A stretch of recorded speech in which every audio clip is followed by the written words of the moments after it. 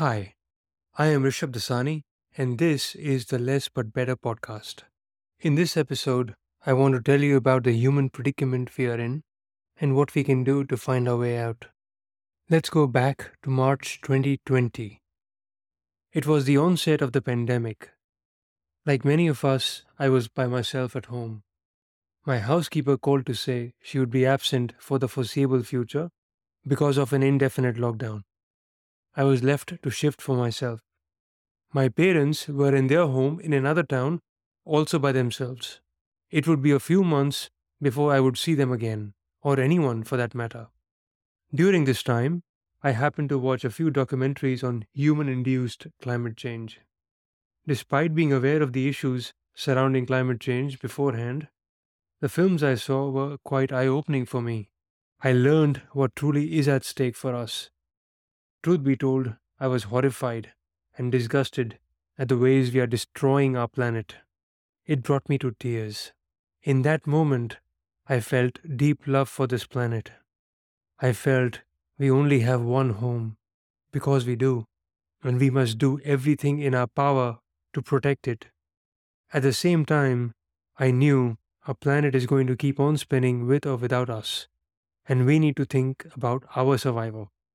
Watching the documentaries, I learned about the different ways our actions are collectively impacting our planet and, by extension, our own future, thereby notably causing the twin crisis of climate change and nature loss. It was apparent to me that the true hidden cause was our overconsumption, which is, we use way more resources than we need. As it turns out, I am not the only one to have drawn this conclusion. In fact, many scientists around the world have warned us that our behavioral crisis is driving ecological overshoot such as climate change. Anyway, I found that the twin crisis of climate change and nature loss, which is output, is simply a result of overconsumption, our inputs, of which the other issues, including deforestation, plastic pollution, fossil fuels, etc., happen to be its symptoms. It's only when we look at these issues through the lens of overconsumption does it all make sense. But we need to treat the root cause. It turns out the real underlying problem we have been overlooking all along is our collective greed. Our greed, via our overconsumption, which is manifested through different symptoms, is causing our planet's temperature and sea levels to rise, among other challenges. It was Gandhi who said more than 75 years ago how Earth provides enough to satisfy every man's need, but not every man's greed. As it so happens, our collective greed is also the leading cause of our unhappiness.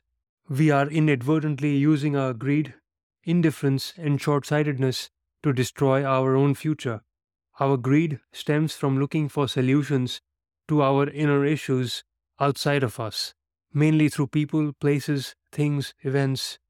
But we cannot solve our inner challenges with outer experiences.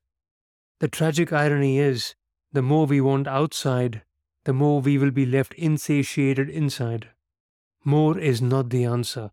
It will never be the answer, because there is no end to it, and because we don't need it. The sooner we learn, the better. It's one of the things I've learned in my own life, but we'll get to that later. Here's the thing to remember: if something is not in the interest of our planet, it cannot be in our interest either.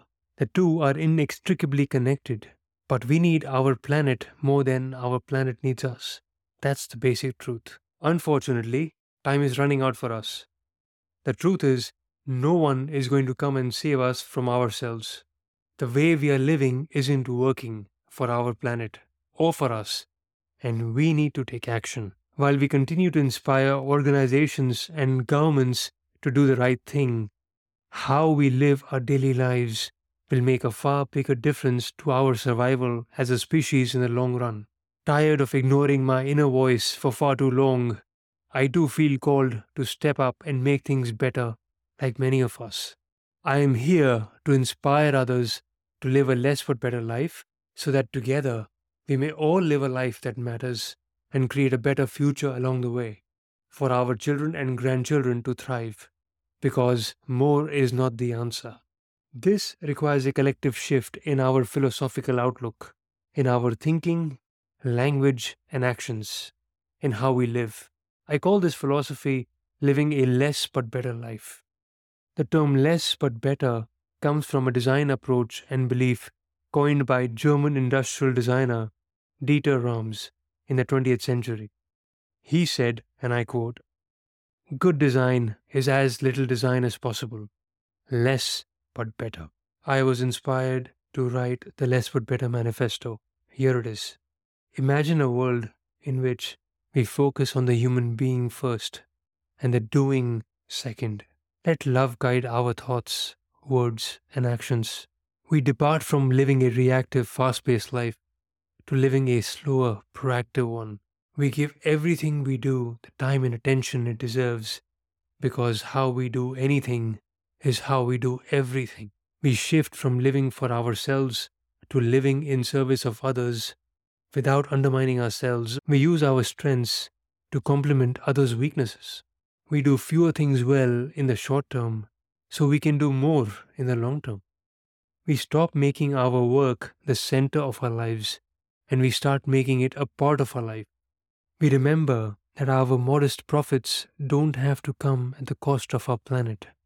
Not only can we have both, but it's the only way forward. Let's move from short term thinking to making better long term choices. We live our lives as if we were complete, because we are. We stop looking for happiness outside through people, places, things, events, and realize what we seek outside is who we are inside. We retire from constantly wanting more to being content with less. Finally, we base our actions on what is in the best interest of our planet, because that will ultimately be in our interest as well. This is the less but better philosophy. Living this way has transformed my life in more ways than I can count, and it has the power to transform yours as well. By the way, this also happens to be the vision of the world I want to live in. I believe if most of us live our lives the less but better way, we can create a happier and sustainable planet, not only for our generation to survive, but more importantly, for our future generations to thrive. And isn't that worth living for? The best way to build this world is to commit to building it together. I'm looking for as many people as possible to help me advance this cause. Thanks for coming along on this journey with me. Remember, together we are better than each of us on our own. You can get a copy of the Less But Better manifesto at lessbutbetter.com and share it with others.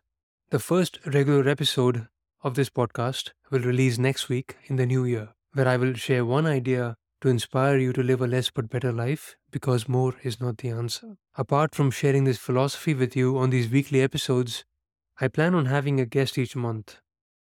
These are people who I would like to chat with and learn from about their way of life. And I hope these conversations will inspire you too. That's it for this week.